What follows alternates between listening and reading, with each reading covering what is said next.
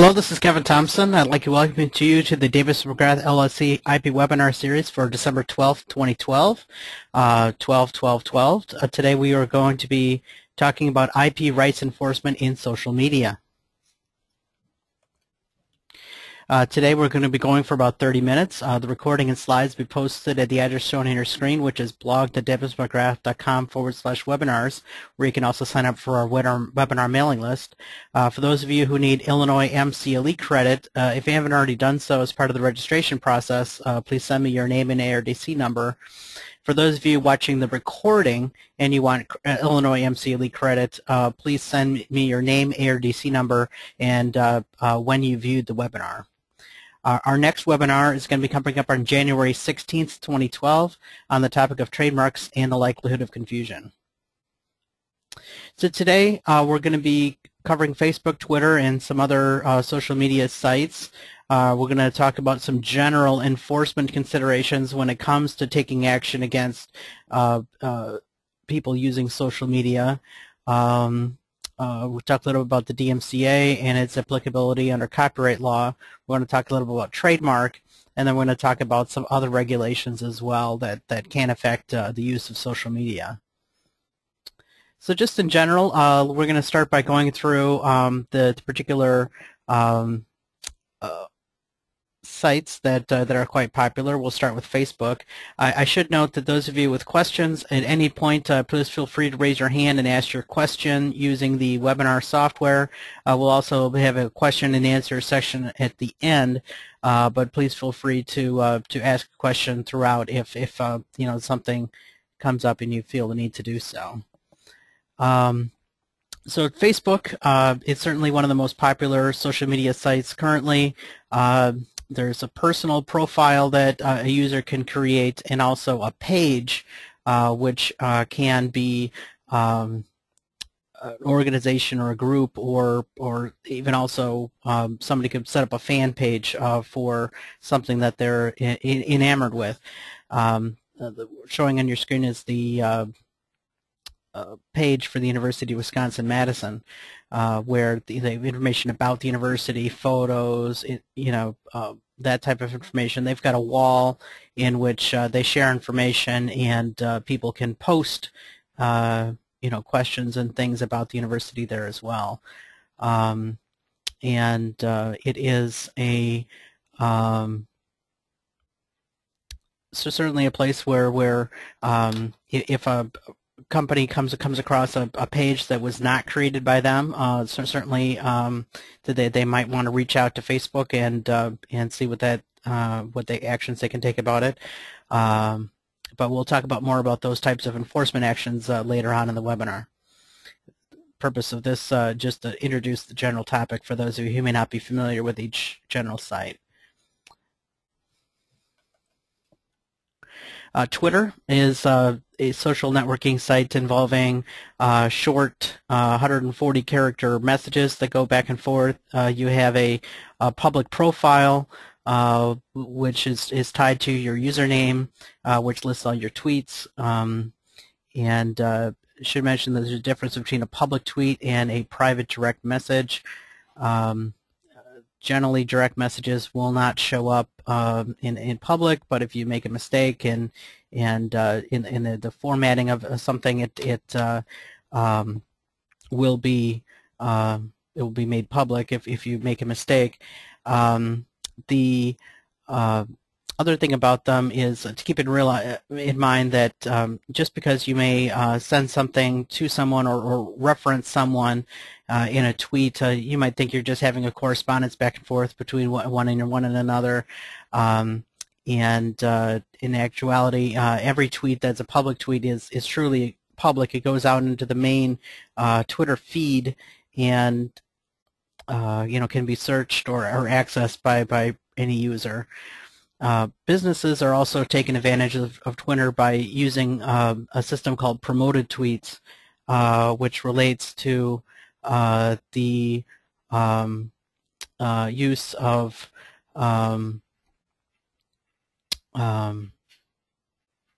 a tweet relating to a particular topic. Somebody might buy the advertising keyword. Let's say since we were talking about UW-Madison in the prior page, let's say UW-Madison, takes a promoted tweet on that particular topic. So anytime somebody tweets using that hashtag, a promoted tweet might appear in their Twitter stream, and that they would see using their Twitter clients. So Twitter pages could be created by an actual brand. The brand could create it, but it could be something created by a fan as well. And so that's another instance where a company coming across a page that was created by a fan that isn't necessarily the company page certainly might want to take action.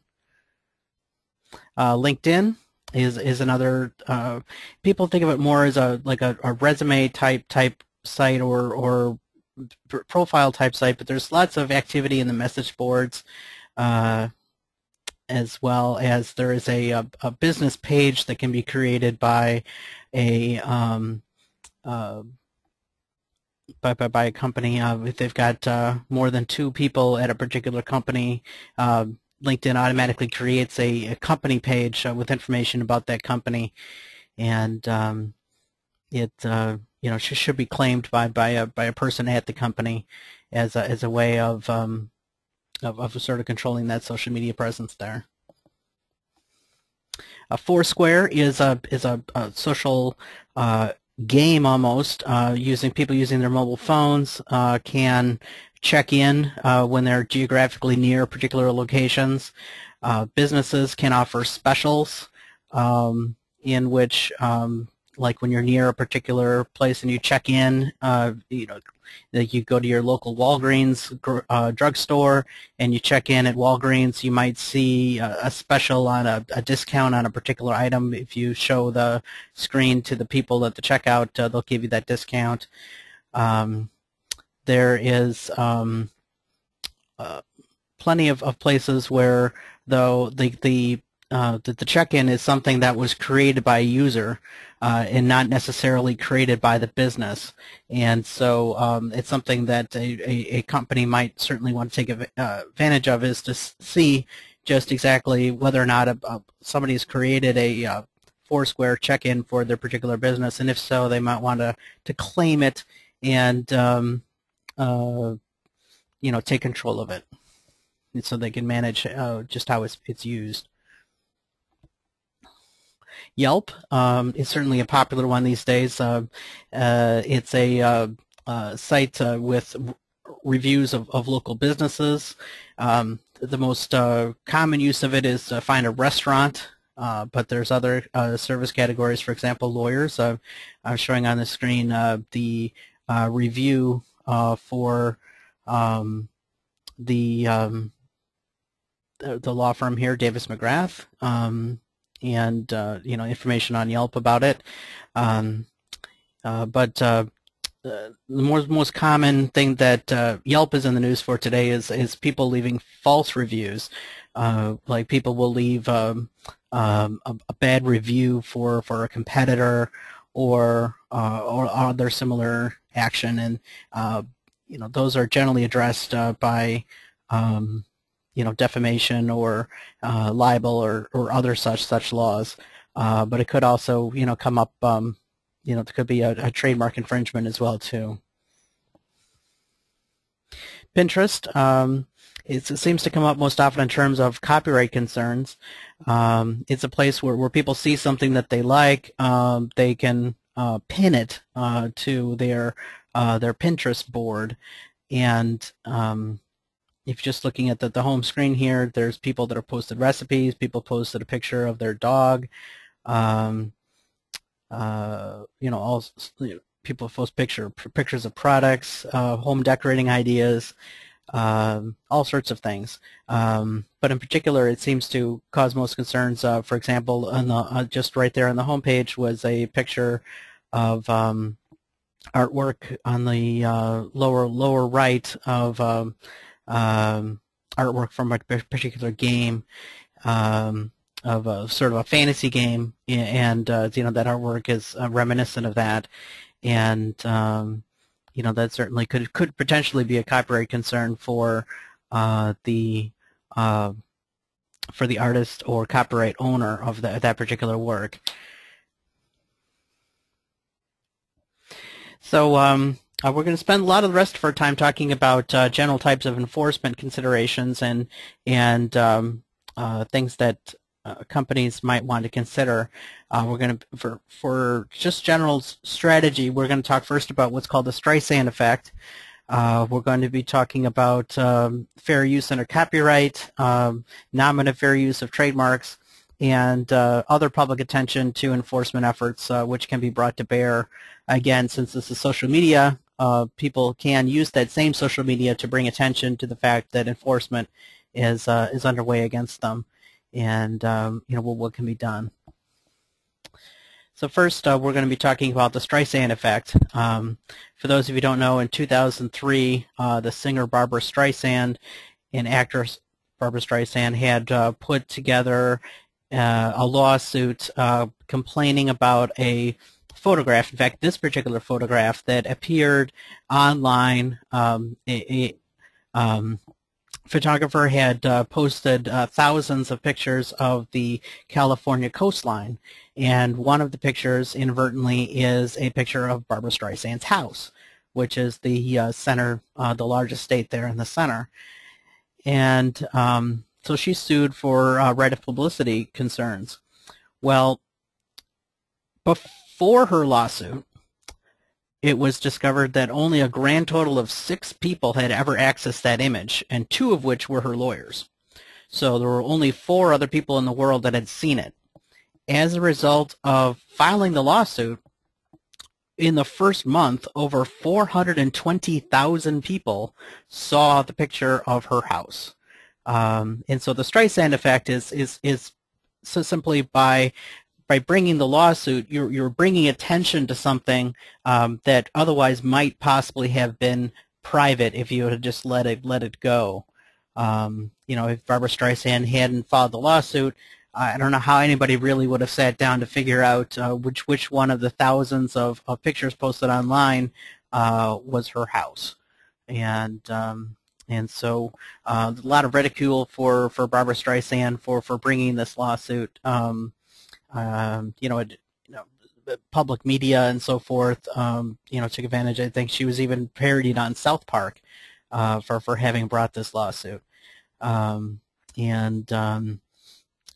the Streisand effect is there's been other examples of this as well, of you know, simply by bringing the lawsuit, you know, you've brought attention to something, you know, that might otherwise have been ignored or you know, smoothed over very quickly by you know, by this type of action. So the next thing we're going to talk about is fair use, something that should be on the foremost concern of someone bringing a copyright claim is whether or not there's any potential fair use of that action. And one of the major reasons you want to do that is you want to be able to say that you've brought this action in good faith. If it's sometimes if it's later shown that a person does have a fair use claim and you didn't consider it, you know, when you brought your copyright action against them, you know, you potentially could be liable for you know, their costs and so forth, depending on the nature of the action. So just in general, well, we've talked about fair use in particular. In fact, we've got a whole prior webinar. If you want to go to our webinar archives and look at it, a whole webinar just on the topic of fair use. But just very briefly, fair use involves a 4-factor test. You have to look at the purpose and character of the use. You know, is this a commercial or non-commercial use? Well, you know, what's the nature of the copyrighted work itself? Is this a literary work? Is this something that like something that was out there for public discussion? You know, what just exactly what was it? You have to look at the amount and substantiality of the portion that was used. So if they've taken the heart of it, that certainly could be, infringement. It won't be fair use if you take, the one section of the book that everybody wants to read. But it might be fair use if you, merely summarize or just reference something. And then the last is the effect of the use on the market for the copyrighted work. And this to look at is will the item that's claiming fair use be a replacement for the original, like for people buy this instead, or would it still, people would still want to buy the original? So those are the 4 factors, and I kept this reminder in here. It's important to note that fair use is a defense to a claim of infringement. So if it's ever found not to be a fair use, you're on the hook for the infringement that's brought. Next, turning to the area of trademarks, it's important to consider nominative fair use as well. This often comes up in the case where, like, a distributor of a product will advertise, for example, a car dealership might advertise that they sell Ford cars, and the question is whether or not, like if they're just a regular dealership that's not normally affiliated with Ford, if they use the Ford logo or the Ford trademark in such a way to imply sponsorship or affiliation, that could be a problem. So there's a test that goes into whether or not the person using the trademark is entitled to do so if they use it to identify the name or the product or the source, the particular goods that are being sold, as an example. And so there's a 3-factor test that's generally looked at. The first is whether or not the product or service could be readily identified without using the trademark. So, if they, if you had no choice but to use the trademark to identify the product.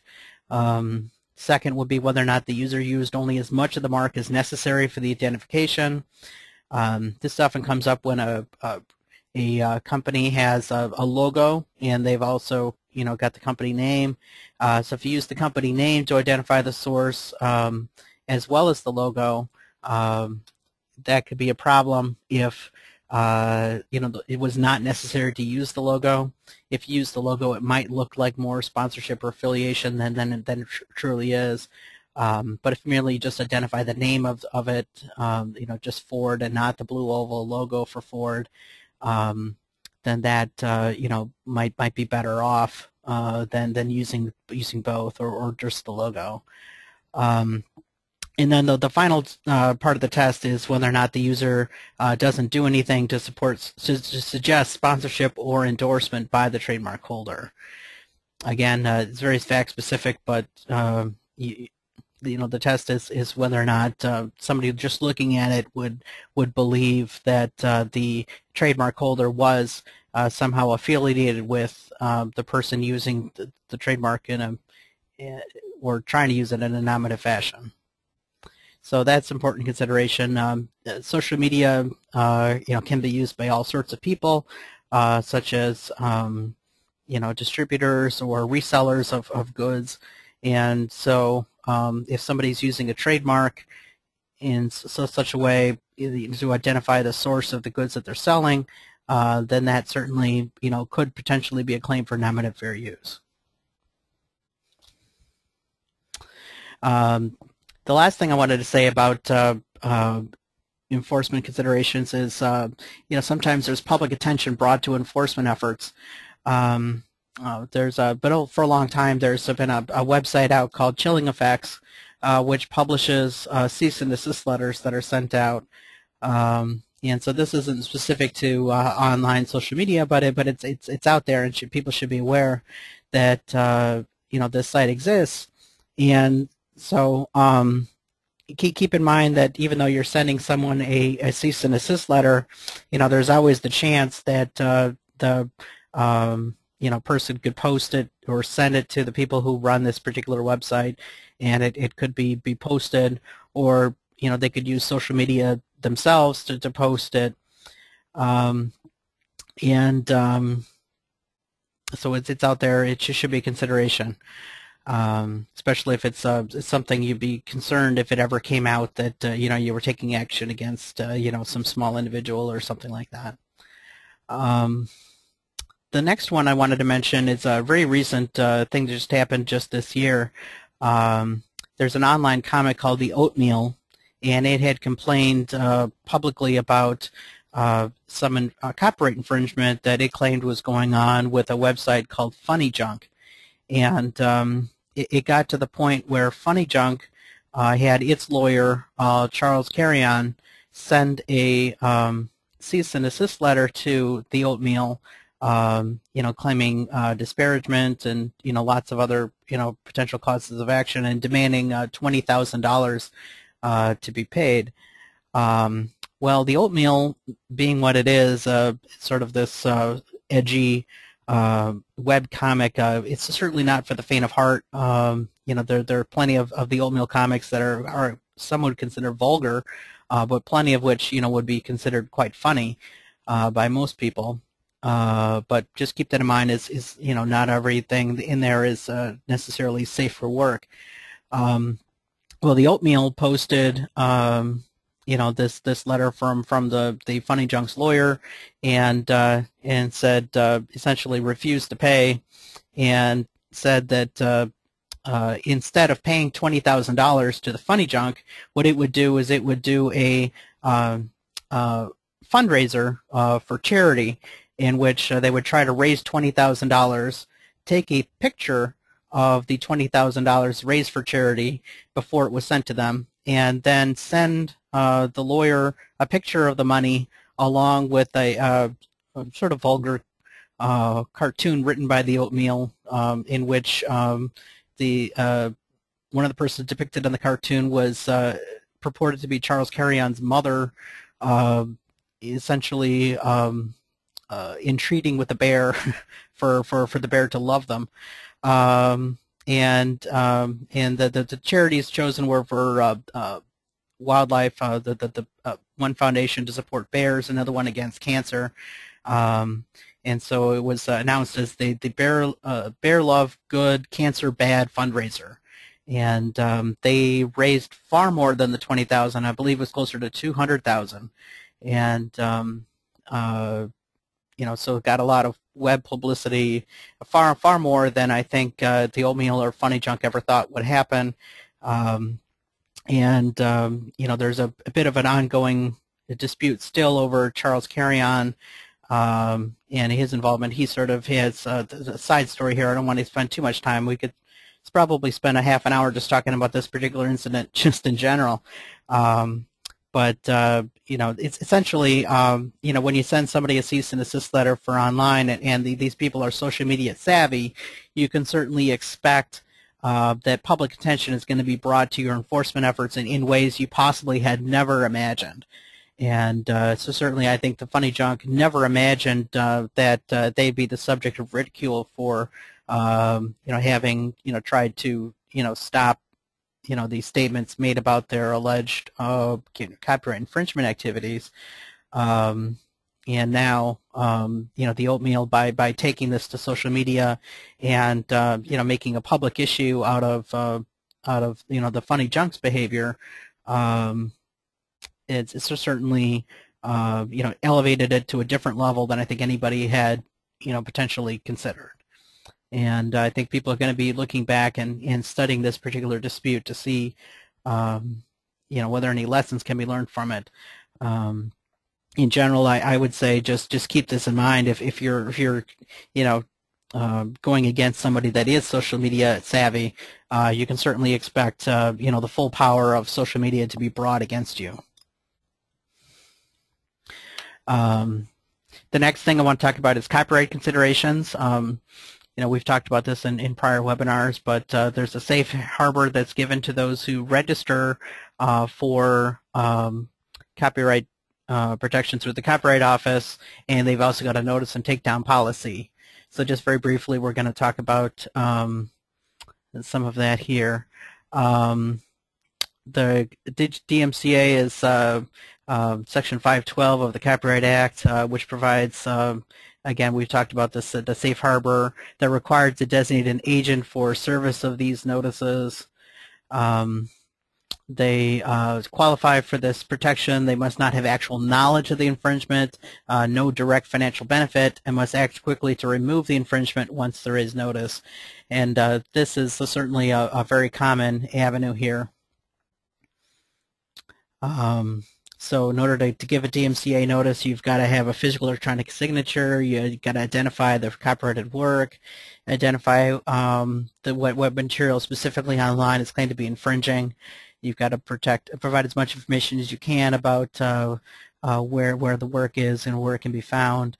Contact information for the complainant, and a statement that you've got a good faith belief that the work is not authorized. Again, this is where if the person has a fair use claim, they you could be in trouble for making this complaint if you haven't considered the fair use elements here. And if you've got a good faith belief that fair use does not apply, that's okay. But if you do have a good faith belief that fair use might apply, then you really shouldn't be sending this type of a notice. Just generally, very quickly, the takedown procedure provides for notice given to the online service provider. That person takes the material down and notifies the user who uploaded the material. If taken down wrongly, that person who receives the notice can provide a counter notice, which is very similar to the other notice. It takes about 10 to 14 days, but if no suit is filed, then the material should be put back up online by the online service provider. When would somebody actually submit this counter notice? Fair use, as we've talked about before, commentary on it, news commentary or other forms of commentary. Notifier is not the owner or agent for the allegedly infringing work. This could be a thing, or even misidentification. What's happened online a lot is these robots that go out searching for material that has this element to it, that like a particular hash that can be matched up online to the particular work.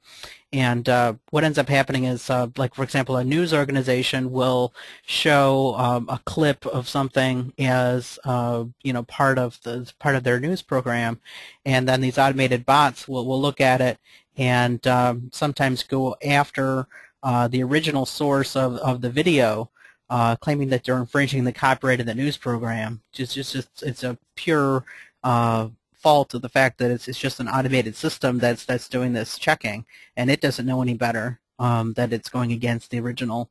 And so I would strongly caution people using that type of automated bot system to have some sort of a check in place before actually submitting the complaint, because you could be trying to take down something that truly is authorized if it's truly a case of misidentification. So I just want to provide an example. Here's Twitter's terms of service, their copyright policy. This is the person you'd send the notice to. They've got a copyright agent, they've provided an address, and they've got a special address, copyright@twitter.com, where you can send the takedown notice if it's there. There are other avenues. Informal processes, these vary from provider to provider. Some are formal processes like the one I just mentioned involving the DMCA, but there's plenty of other informal ones. Twitter is certainly willing to work with people for trademark concerns, like we'll be talking about in a second. So username considerations, the usernames on these particular sites can raise trademark concerns, and also can raise right of publicity concerns for personal names. Right of publicity concerns, for example, is a case of Yankees manager Tony La Russa. He claimed trademark infringement, cyber squatting, in violation of the right of publicity for a Twitter handle that was, I believe it was @La Russa. And very shortly after his case was filed, the case was settled and the username was transferred to LaRussa. So it wasn't adjudicated, but it was certainly resolved. These days, there really truly is a better informal process in place at Twitter for handling these types of concerns, but they've also got a way as well that you can complain about trademark infringement as well. Here's another case where they sued for trademark infringement for the registered trademark 10K Inc. The 10K is a registered trademark, and so they sued Twitter for not taking proper actions to turn the username over to them. In this case, the case was dismissed, I believe, one day after it was filed and the username transferred. It was very, very quickly resolved. And once again, Twitter has improved its processes since this particular case. And I want to talk a little about some other concerns. When you're dealing with things that are online, for especially companies' use of social media, you want to be concerned about bias. The FTC has ramped up its testimonial and endorsement guidelines, which very I would strongly suggest people take a look at. What has, as a result of this, is a lot of people that were paid bloggers for a particular site in which they would be doing reviews of goods and so forth, now have to post publicly and disclose the fact that they may have not paid for the good that they're reviewing. They may have been provided by the company, and so it shows potential bias in that review. So that's, I think that's just in general a good thing, but it's something to keep in mind, especially when you're dealing with some companies' use of social media involves trying to make something go viral, and that turns out to be like a stunt or a publicity stunt for a particular company, and it never seems to end well for the company that's trying to do that. When it comes out that this isn't really Joe Schmo who decided to do a dance through Walmart, was actually a paid representative from Walmart. It was a produced video that was done for for promotional purposes by Walmart. Would, just to give it just a hypothetical example there, would look badly if it ever came out that this wasn't disclosed. So that's certainly something to keep in mind. So just in general, just some best practices. I think companies should register on the sites on which they're needed. I don't think they should register everywhere, but I think companies should keep in mind is where their potential user base is, or where the customers are. That's certainly a place to take a look at and see whether or not you can interact with people there. You should monitor these social media sites, see what goes on there.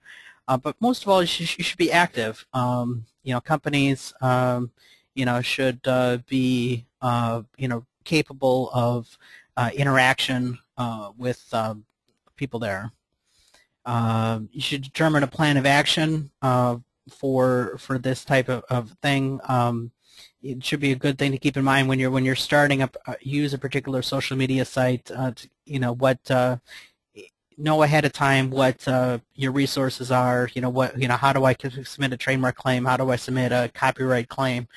And so you know what your avenues of contact are, because you may need to act quickly in a particular case, and so it'd be a good idea to know ahead of time what those contact people are and how to make those contacts. And then it should be a good idea for companies that are involved in social media to have a policy for how that social media is used, so that perhaps people stay on message and don't go into personal things using the corporate account, et cetera, et cetera. Just generally just a good idea. So this is probably a good point to ask whether or not people have any questions. I know one came in.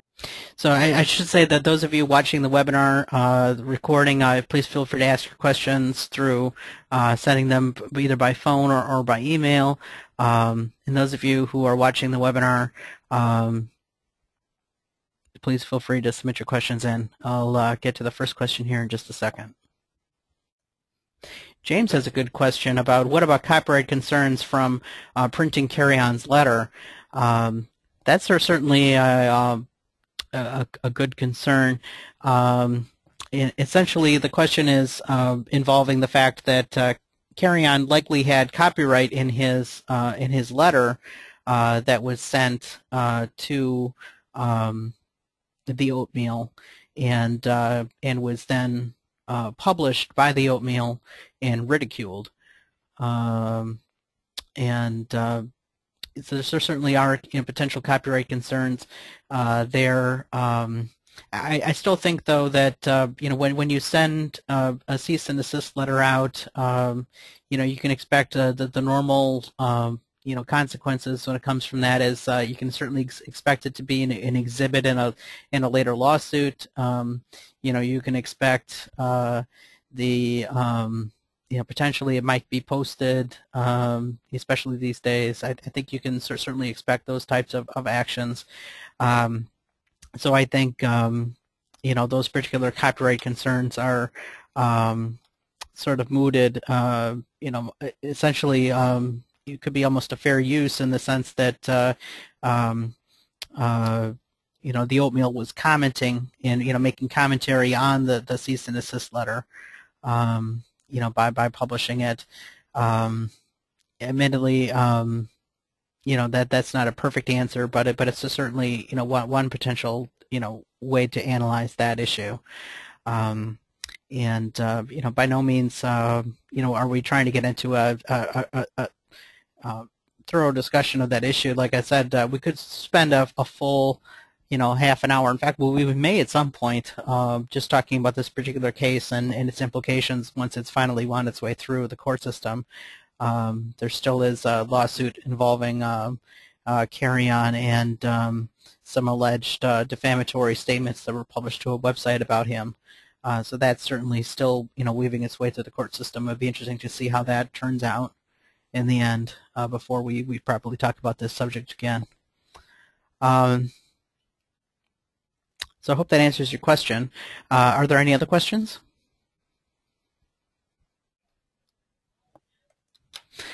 Well, if there's no further questions, I'd like to thank everybody for attending. As a reminder, our next webinar is coming up on January 16th, Oh, I forgot to change that on the slide. It's January 16th, 2013 on the topic of trademarks and the likelihood of confusion. Which will be posted, the announcement will be posted on the address on your screen, which is blog.davismcgrath.com/webinars. Once again, for those of you watching the recording and needing MCLE credit, please provide me with your name and ARDC number and how you watched the recording. So I'd like to thank everybody for attending. Have a great day.